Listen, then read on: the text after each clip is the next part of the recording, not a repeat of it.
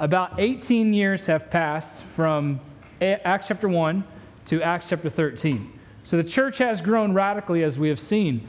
But again, the mission was to always go into all of the world to preach the gospel, to proclaim the gospel. And up until this point, it's really only stayed in the mainland area of Palestine and Syria. And it's really about to really venture out into Crete and Greece and other places around the world. And really exciting to see what is going to happen. So today what we're going to do is we're going to just look at 3 verses in Acts chapter 13. And really this is a continuation of a message a few weeks ago, because we looked at the church at Antioch. And we talked about the church at Antioch and how they were an influencing church, how they influenced many others to do great things for God. And really, the church at Antioch was the founding of a missions church, a church that really sent out individuals and missionaries to go around the world. Paul himself and Barnabas were sent out of this great church. So today is a continuation of the thought that we had a few weeks ago. And we looked at the influencing church, but today we're going to look at that impacting church, a church that is truly impacting the world. Because what we want at Eagle Drive is to really make an impact on our community. That's one thing that I desire of the utmost, to really impact those that are around us, but not just those that are around us, but all of those that are around the world as well. Now, before I really dig in a little bit deeper, let me go ahead and give a couple of prayer requests this morning. Pray for Brother Don Spain. He fell a couple days ago. He is pretty bruised up. I was there this morning visiting with him and Miss Dean. His hip is really, really bad. It looks like the other guy got worse in the fight. I'm not really sure, but he is very, very bad. Face all bruised up. And then also pray for the Jacksons. They're doing okay. They're on vacation, but they got in a collision on Friday, and it totaled their van. So great way to start vacation and their road trip. So we have many of our church family out of town on vacation this week, and I know throughout the summer. But let's go ahead and pray for those specifically, and then we'll pray for the service, and then we'll get into the message this morning. Heavenly Father, we love you. We thank you for this day. And Lord, I pray that you would be with many of those in our church that are out of town, that are traveling, that are enjoying vacation, and I pray that you would help them to enjoy their time away with their friends and with their family. We think of the Jacksons, and Lord, we are very thankful that they were not seriously injured. It could have been a very, very serious thing, as that truck hit David's side and Tacey's side, and we're thankful that they are okay, Lord. We're thankful for your protection. And Lord, we're thankful for Brother Don and Miss Dean, and that he is doing okay, and I pray that you would just continue to be with him and encourage him, and to give him the strength that he needs to continue on. Lord, I know there's many other people in our church that are struggling with different ailments or injuries or just whatever there is going on in their life right now, and I pray that you would just be with them and put your hand of blessing upon them. Lord, we love you so much. Pray that you with this message time this morning as we dig into your word. We love you in Christ's name I pray. Amen. All right, Acts chapter 13. Let me read these first 3 verses. You can stay seated this morning. Now there was in the church that was at Antioch certain prophets and teachers, as Barnabas and Simeon, that was called Niger, and Lucius of Cyrene, and Manaen, which had been brought up with Herod the Tetrarch and Saul. So there is a diverse group of individuals, which we'll hit in just a minute, in verse number 1. And that's one of the things that I love about this church at Antioch. They were a very diverse group, a very diverse church. You know, they reflected the culture around them. Verse number 2, as they ministered to the Lord and fasted, the Holy Ghost, the Holy Spirit said, separate me, Barnabas and Saul, for the work whereunto I have called them. And when they had fasted and prayed and laid their hands on them, they sent them away. And one thing we're going to look at today is really, again, this church that is impacting the world. And some very important principles and lessons that I believe we can learn at Eagle Drive, and really any church in America or around the world today can learn from this amazing church of what happened in their life. Antioch, really, it gives us the model of a church that influenced and impacted their community. And their influence hinged on their urgency to fulfill their commission. Remember, our commission is to go and spread the gospel, to live the gospel, to influence others with the gospel, to impact others with the gospel. In Antioch, again, it's one of my favorite churches in the New Testament because they're a church that's shaped by, molded by, and fueled by the gospel of Jesus Christ. You know, our theme for our church, our vision statement, is that we exist to reach people with the radical power of the gospel, and that's what I see in Antioch. Three aspects that we saw last time that made them such a great influencing church was because, I don't know if I have this in your notes or not, but they had effective evangelism, which means they went out, thank you. They went out and they did what they were called to do. They had effective evangelism, which anyone that they met, they shared the gospel with. Now, there's a lot of times in individuals in my life that I come across, and I'm sure you as well, that you should share the gospel with. You should at least invite them to church, and yet we fail to do that. We've all done that. But one thing I see with Antioch is that they went out and they did what they could. And that's what God asked of us. He asked us to do what we can for Him. So they had an effective evangelism. They were reaching out to not just people that were like them, but to all groups of people, because they knew that the gospel wasn't just for the Jews, but also for the Gentiles, for the whole world. They had a dynamic discipleship, meaning that once people got saved, there needed to be a next step, right? As soon as they got saved, you can't just turn them over to, all right, good luck, grow on your own. That happens a lot of times in churches. We get people saved, and baptized, and all right, good luck, try to learn the Christian life on your own. That's not biblical. You even see with Jesus how He spent several years with a group of individuals, how He poured into them. Look, discipleship is relational. We need to invest in other people and spend time with them. And we saw that with Saul and Barnabas, that they spent several years there early on in the church at Antioch to really pour into these individuals, to teach them, to train them. And then another great aspect of this church, we saw that they had a great mercy ministry. They had a love for others.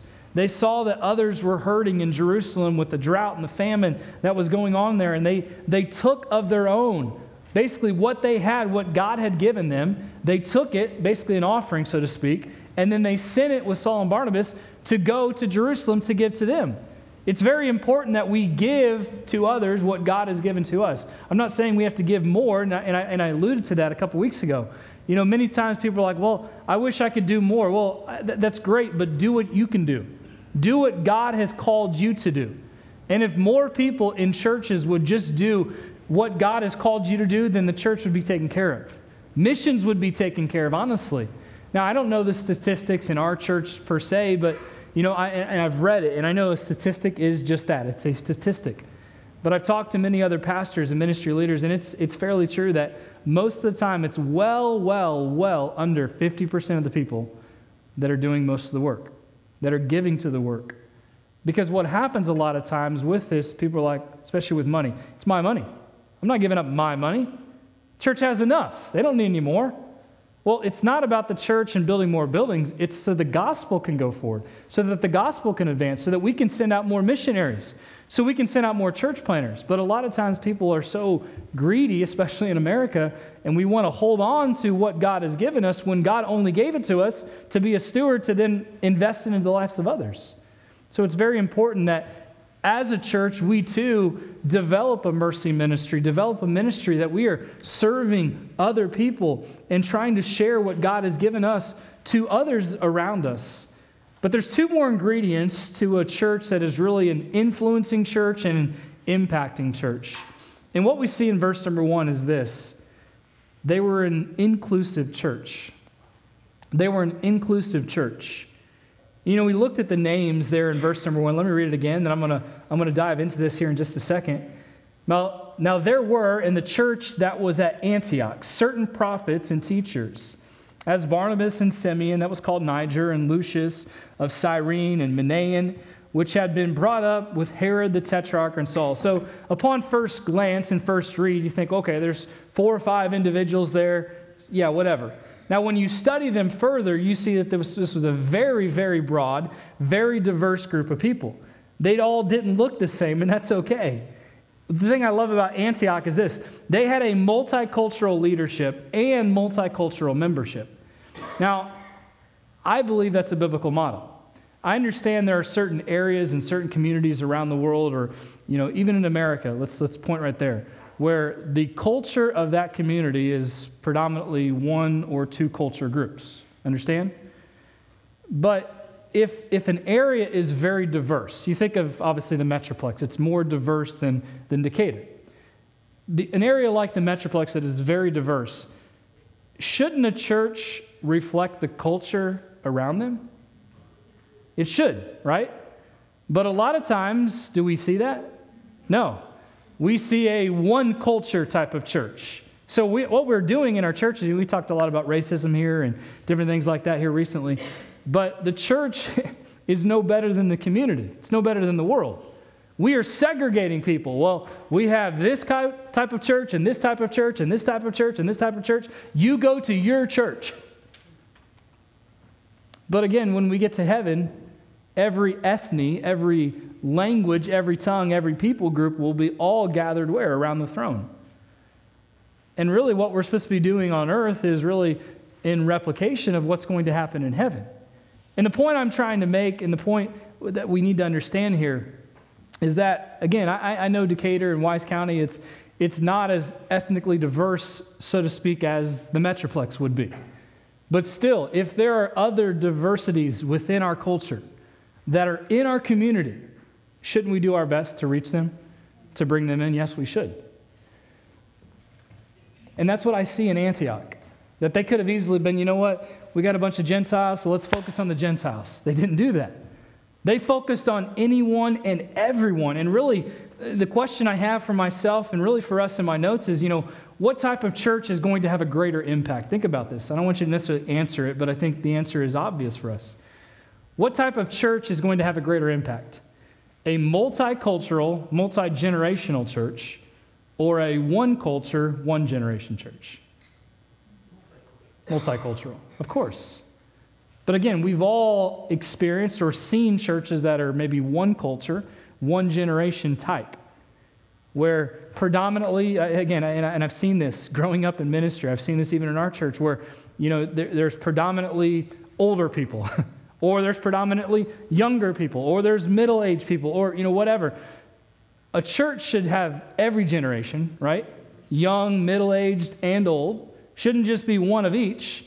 And that's been part of the problem, not just being here, but I think sometimes as a pastor, I know talking with my father, with my father-in-law, and so many other friends in the ministry, sometimes people are like, you know what, there's just not a lot for me at that church, so I'm going to go somewhere else to be with my friends. Well, you can be with your friends anytime, but if the church is helping you grow spiritually, that's where you should be. And one thing, and this isn't to try to just, stomp on people today, but the thing that frustrates me sometimes as a spiritual leader of the church is the fact that when some of our older people have left, they say, well, there's nothing for us here. And I understand that some of the ministries that we have aren't anymore. But biblically speaking, the older generation, it's your job to what? Teach the younger. How are they going to learn? Unless you teach them. Unless you instill your knowledge into them. You can't expect, Nate just had a birthday yesterday, he turned 7. I can't expect Nate, now that he's 7, okay, you're a man, all right, figure it out on your own. I have to continue to teach him, right? He's my child. To continue to train him, to continue to pour into him. Because God has given to me and to my wife and to others around us to pour into Nate, to pour into Noah. Same is true with us as we grow up in not even just in ministry, but as we grow in the Christian life. As we grow, as we mature, it's our job to effectively then help other people, to teach others also, right? That is the correct model. And that's what we are seeing in Antioch, and that's what we see in churches that are thriving. But churches that are on decline, you don't see that. You don't see multi-generational churches. You see one predominant generation. You don't see multicultural churches. You see one or two predominant cultures when the church is supposed to be very diverse. Syrian Antioch featured a multi-ethnic population. It was one of the largest cities of the Roman Empire. And as the gospel spread to the city, both Jews and Gentiles became believers. This multicultural group found itself living in fellowship. Now, listen to this. There's an importance in a church understanding their identity because they had an identity that was fastened in the gospel. But listen, in order to have a true gospel identity, we have to be unified in the gospel. You see, the gospel unifies us. It unifies all cultures, all generations. And if you don't believe that, then you need to study your Bible. Because the Bible strongly teaches that the gospel brings people together. It unifies those that, again, I've countless individuals in my life that I've come across, And really, there was nothing that we had in common until they got saved, and then all of a sudden we had commonality. We had Christ. And even going around the world, as I've mentioned before, whether it be a mission trip in Mexico or Costa Rica or Africa, the thing that I've seen, people looking different, that we have a commonality. And the commonality is Christ. Because Christ is what brings us together. And this church here in Antioch was truly unified. Now, I want to reference these men, these individuals, to help us understand a little bit more. But we saw the group of men that was established here in verse number 1. We've heard of Barnabas back in Acts chapter 4. Barnabas was very much of an encourager.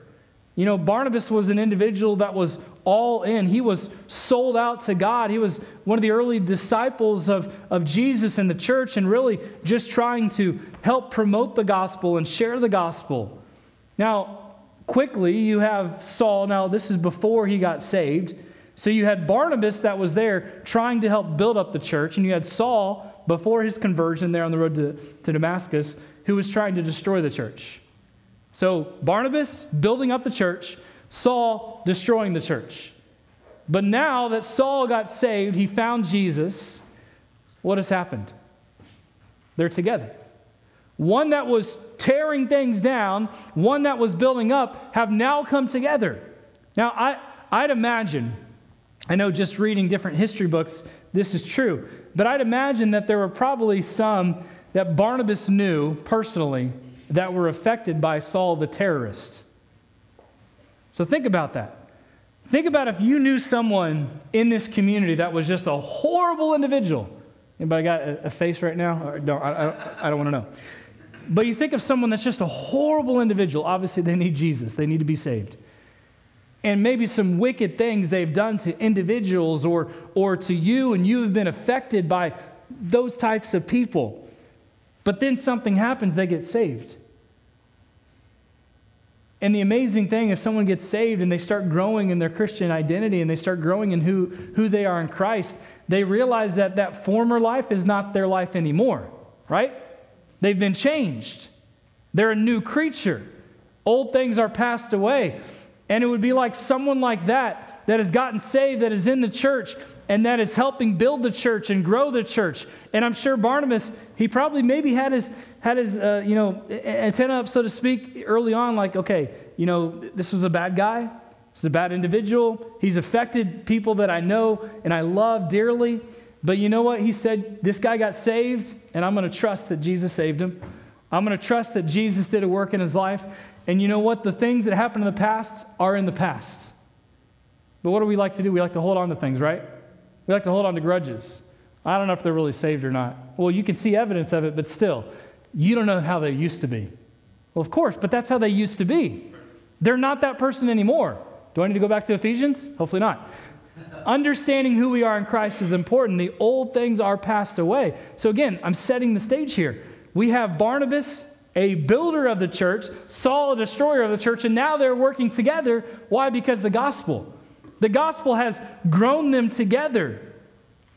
Saul had that amazing transformation on the road to Damascus. So now think of the relationship between Barnabas and Saul. And now they're working together to build the church, to share the gospel, because the gospel reconciles people. Here are two people that are truly unified in the gospel. Now let me take this a step further just to understand these other men. Barnabas, he grew up in Cyprus, not in this area. Simeon, he is an Aramaic name. He is called Niger. It's a Latin word meaning black. Lucius, or as I call Lucius Lou, whatever you want to call him, is a Greek name. He is said to come from Cyrene, which is a region in northern Africa, west of Egypt, approximately where Libya is today. So there's a very good chance that a couple of the early leaders in this church in Antioch were black men. Now, some today would be like, whoa, I don't know about that. Study it out, and you'll see. You go on. Then there's Manaen, as I call Handy Manny. Sorry, too much Disney Channel. Manaen or Manny was a friend of Herod the Tetrarch. Now, this is important. Now, we've talked about the Herod family before, and we talked about them just a couple weeks ago as well. Here's what we know about Herod the Tetrarch and his family. We know the Herods are not great people. If you're of the Herodian camp and you're on Ancestry.com, you're not going to be there very long before you find out that there's not a lot of good news for you. Herod the Great, if you remember in the Christmas story, was the one who, after the wise men came to him, he said, I want all of the babies, all of the baby boys under 2 years old, killed. Why? Because he was afraid and nervous about losing his throne. On top of that, this same Herod, Herod the Great, had a brother-in-law and mother-in-law executed. Then, as if that wasn't enough, he also had his second wife executed. Talk about a dysfunctional family, right? I mean, but that's the type of individuals that were in the Herodian family. And Manaen was a friend of that. He was brought up with Herod the Tetrarch, a clear enemy of Christianity, right? A clear enemy of the church. And yet, Manaen, Handy Manny, whatever you want to call him, he got saved. The gospel changed him. Now he's in this church. Again, forget about the past. Forget about past associations. I know we can't get over that sometimes. You know, Saul himself, he grew up in Tarsus and he helped imprison and kill countless Christians.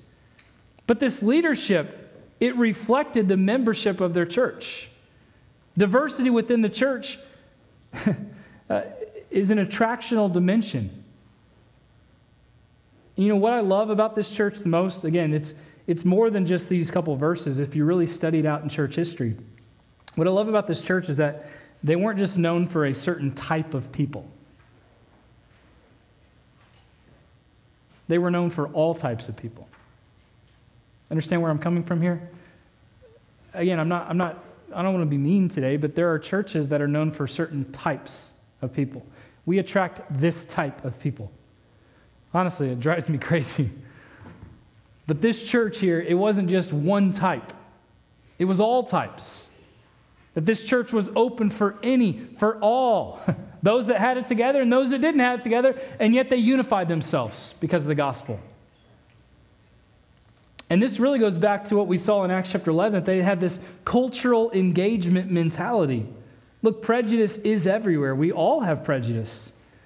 But one that has truly allowed the gospel to transform them has allowed cultural prejudice to be stripped away. You know, I'm sure that you think about this. These leaders, these members, they grow up from different regions, different cultures. They're not going to all see things eye to eye, right?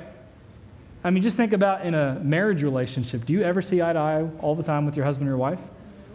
No. If you do, come talk to me and tell me the secret. But we all don't see things eye to eye. We see things differently. So imagine, especially when you're with a bunch of other people that are different, completely different than you, grew up in a different culture.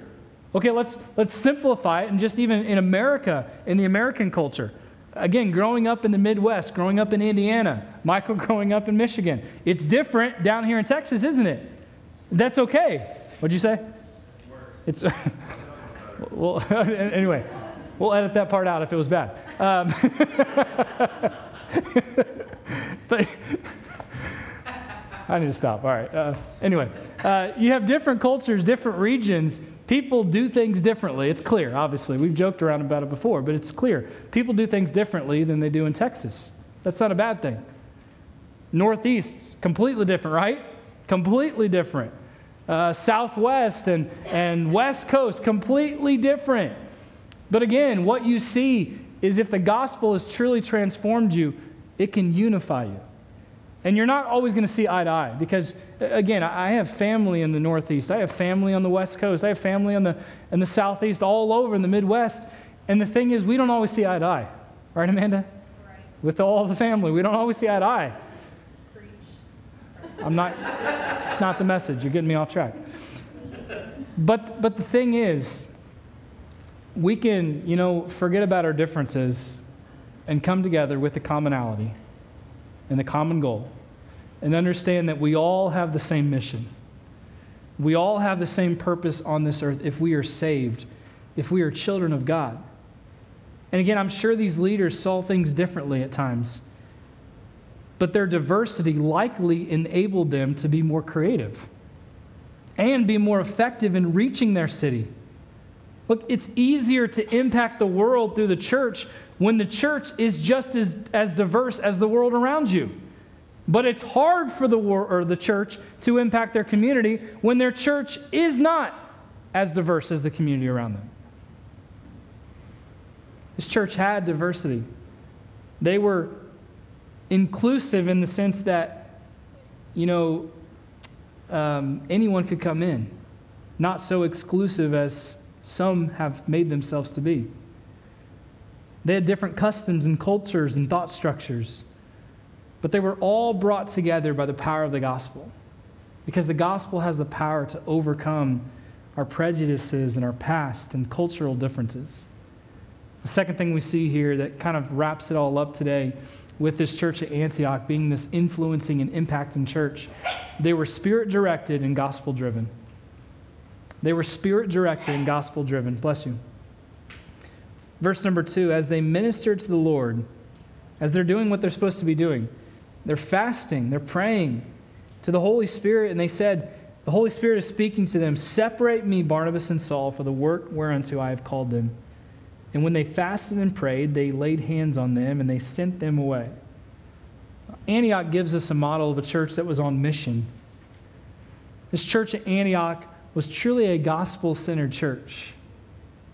They had an impact on their community and the world around them. As case in point, they're about to send out their own to be missionaries. This is really the start of Paul's missionary journeys. How did the Spirit speak to him? Now, we don't know exactly how he spoke. We don't know if it was an audible voice. It could have been just through some of the leaders that the Spirit spoke to those leaders, and the leaders were receptive of the Spirit's leading, the Spirit's speaking, and they brought it to the church, and the church was receptive of that, and the church prayed, they fasted, they got together on this. Regardless of how the Spirit spoke, what we do know for sure is that they spent time together praying. They spent time together fasting because they sensed the need for God's direction. Again, by the time we come to Acts chapter 13, 18 years have passed since Jesus commissioned his church. The gospel has been reaching out, but still, the world needed to be evangelized, and the church knew this. And I'm sure that heavy weight was upon them, understanding that, okay, God commissioned us. He told us to go into all the world, but the whole world hasn't been reached yet. So what are we going to do? How are we going to reach this world? And the church knew this, and that's what Luke is telling us about how missions began. But what happened and what we see, and don't miss this, church, they got involved in fasting and prayer for the work of the Holy Spirit, to do what the Holy Spirit wanted them to do. Now, there are 3 transferable lessons that emerge from this passage, and I want you to write this down if you're taking notes today. First thing is this: worship and expectant prayer fueled their mission. Worship and expectant prayer fueled their mission. Based on my own study and many, many hours of just reading up on different things, I dare say that this was not just a one-time special prayer meeting. I believe this was common.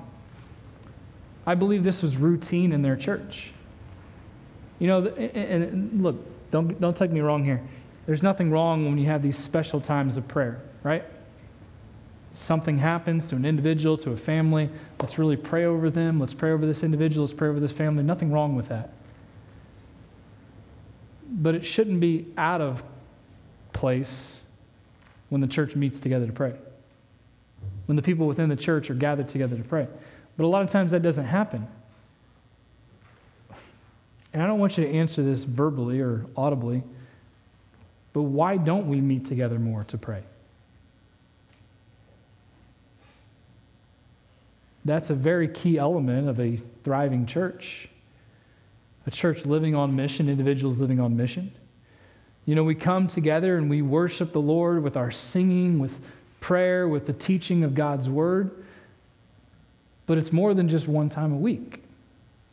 It's more than just, we have a Wednesday night prayer service and we pray for a few minutes and take a couple of requests and all right, we're all prayed up.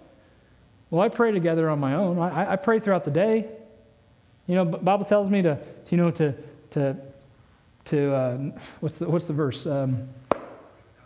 Yeah, thank you. I couldn't think of it. I was about to say, cease not praying. I was totally off. Yoda or something. To pray without ceasing, to pray without stopping. And really what we saw also, was it back in Acts chapter 12, remember when Peter was in jail? What was the church doing? They were praying. But again, I don't think this was just a one-time thing. I think this was probably a routine for them because there was a lot of opposition. And there's still a lot of opposition today, isn't there? In your own lives. There's a lot of conflict in your lives. And we have the church, we have the local church to be a community. And community needs one another. We thrive off one another. And what I desire and what I want, and I don't want to manufacture it, but what I want, what I desire so desperately is that we are worshiping with an expectancy. And we're praying together with one another. And really, this is what fueled their mission. Look, no doubt that they were burdened, that the thought that that there were many people that had never heard about Jesus Christ. Are we that burdened about our world that have never heard about Jesus Christ that we are willing to pray with other people on a regular basis so that the gospel would go forward to them? Again, we'll pray when someone's in the hospital, when someone is dying, but are we praying with expectancy for people to get saved?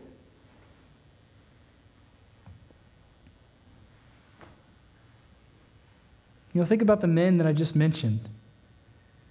These men were more concerned with the advancement of the gospel than they were about each other's past. And some of us can't get over people's past, right? Can't get over what someone used to be. Look, true spiritual leaders, it's not about running with their own agenda. They are seeking God in dependent prayer. And here's a very powerful truth. Churches that impact the world exalt Jesus passionately and seek Him in prayer dependently and expectantly.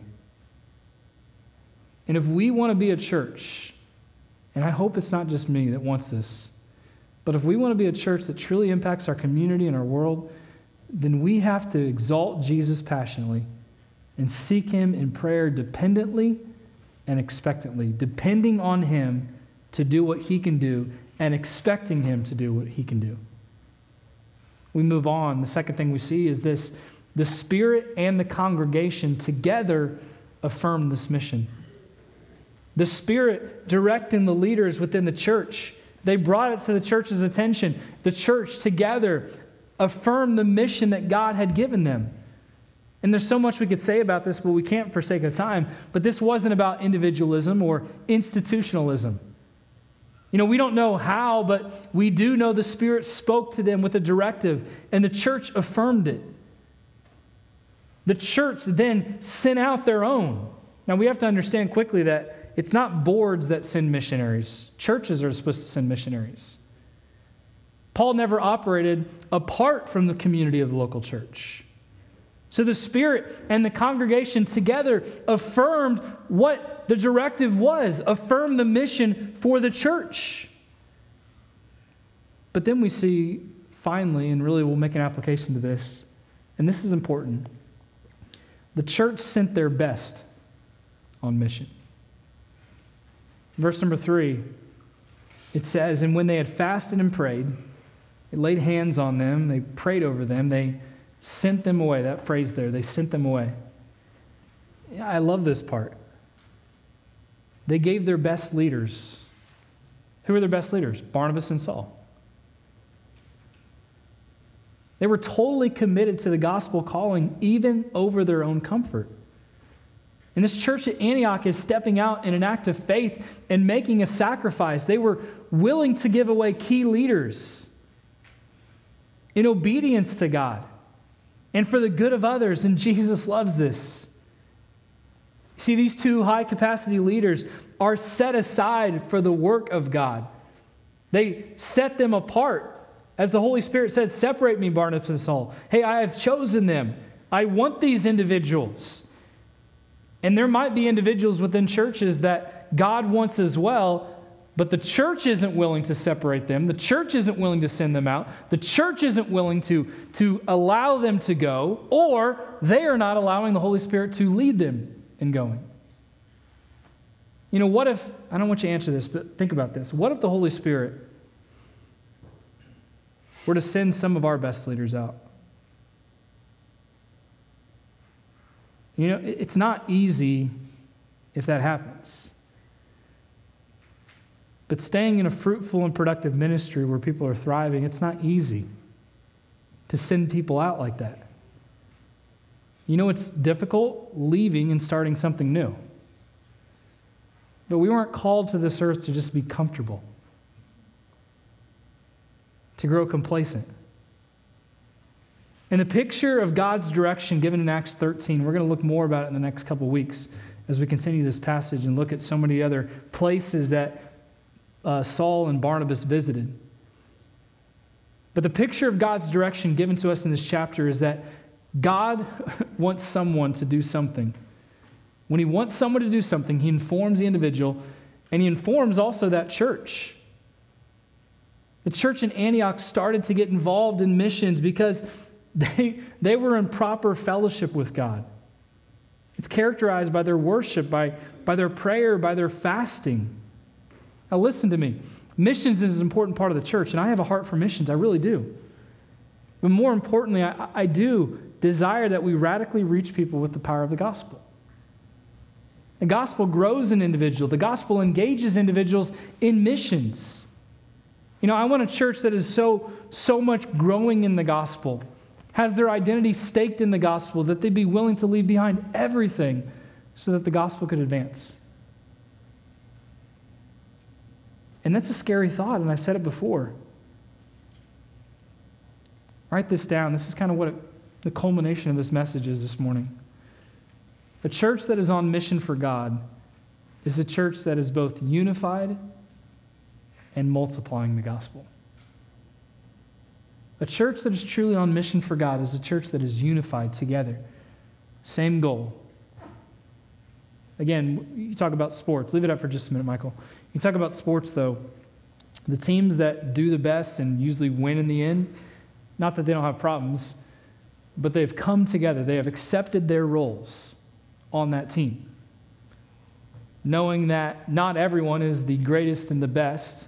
They all have different talents and abilities, but they are the best usually at working together collectively, right? They have unified themselves. And a church that truly wants to make an impact is a church that is going to unify themselves with the gospel, and a church that is multiplying the gospel. I've said it before. Today we are so focused on church additions, when the early church was more focused on church multiplication. What's the difference? There's a great amount of difference there, isn't there, between addition and multiplication. And it's not about just adding a few people to the church, it's about multiplying the church. As people are added and brought in, they should be discipled, they should be grown, and then they should be going and getting other people to be brought in, to be brought in, to be brought in.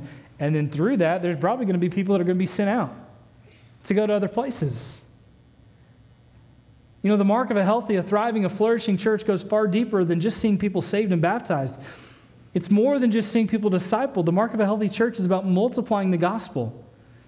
You know, a few years ago in our missions month, you know, I told our church how I desire that Eagle Drive be a training center. And at the time, I didn't necessarily envision a Christian school. It was really back of my mind. Had other things in mind for that. I desired that we be a training center, that we are training up a generation of leaders to send them out to advance the gospel. And one of the things that I said is that, you know, I want this to be a place where people come in and are sent out. And I jokingly said, you know, I don't want this to be a place where y'all stay. I want y'all to leave. Now, obviously, many have misunderstood me in the past 5.5 years, and they've left to go to other churches in town, that's not what I was saying. I wasn't saying, I want you to leave to go to another church 2 minutes down the road. No, I want you to leave the community to share the gospel, to spread the gospel. Once God has gifted you, once God has given you what you need, don't just take it and use it to help other people. Wouldn't it be great if we had missionaries and church planters coming out of our church in the future? Some parents are like, I hope that doesn't happen, so I'm not sending my kid to that Christian school. But I would love that. I don't know what God has in store for my kids. Most importantly, I just hope that they serve God. I hope they follow His leading, whatever that might be. Whatever ministry that might be, whether it's full-time capacity within a church leadership like a pastor or evangelist or missionary or something like that, or if it's just in the secular field and they're just serving in a church. That's my desire, but I desire that we are training people to send them out. Look, I want individuals who are willing to do whatever God wants them to do, wherever God wants them to be, whenever that might be. And Acts teaches us that we must be in action, right? In our past several series, our last series was about being activated. Like that match is useless unless it's been activated, unless it's been struck, unless it's been lit.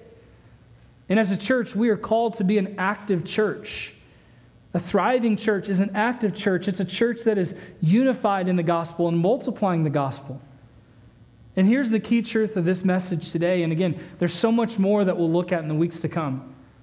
But a thriving, flourishing, gospel-centric church is a church that is sending and not just keeping. There's nothing wrong with individuals staying in a church to train other people. There's nothing wrong with that at all. But I dare say, and I know this with surety because I've seen it in my life in different ministries that I've served in, that there are people that I know for sure God called them because they said that. God called me to go out to do something, and then something happened. They got a great job or a great promotion. They just got comfortable where they were. And it's not necessarily that they had to be a pastor or something like that. Maybe God was wanting them to go somewhere else to invest in other people. But many of us aren't willing to, honestly, fully obey the commands of God. Because, look, nobody wants to uproot themselves or their family, right? Nobody wants to do that. But what if God was asking you, calling you, pleading with you to do that? Well, I'll pray for someone else then. That's typically the response. Pastor, I hope maybe it's you. Sometimes I hope it's me too, but regardless, are we praying for others or are we praying, God, whatever you want me to do, I'm willing to do? You know, this series, Sent, it's not about all of us just being sent out. Really, we're sent out every day. Because every time I stand up here to preach and teach God's word, I'm giving you the tools that you need to go out into your homes, into your community, and to share the gospel. But are we doing that? Are we effectively teaching others what has been already implied or implemented in our lives? You know, we have church service, we have EQ, which stands for equipped. It's a time to equip further in the message, but are we taking those tools that have been given and then equipping others? Or are we just taking them and, man, that was a great service. All right, I'm going to go home and just go busy of my life even more and do nothing with the message. Because sadly, that's what happens. So again, and I'm not trying to be mean, but why do we even come? Why do we even come if we're not willing to do what God wants us to do? I want to be a church on the move. I want us to reach Decatur and Wise County and Texas and the world for Christ, but we have to get a hold of this. Antioch got a hold of this principle, this model. Amazing things happen with them. And what we've seen in those 5 aspects in the past several weeks is that they had effective evangelism. They were out there in the community trying to reach people with the gospel. And once people got saved, that dynamic discipleship, they spent time with them, investing in them. This mercy ministry of helping others that were in need. They were an inclusive church. It wasn't just excluding certain types, it was including all types, because the gospel is for all, and the gospel is what changes. And then they were spirit-directed and gospel-driven. This is what I desire, Eagle Drive. I desire that we are spirit-directed and gospel-driven in all that we do and all that we say. But we have to ask the question, are we allowing the Spirit to influence us to impact others?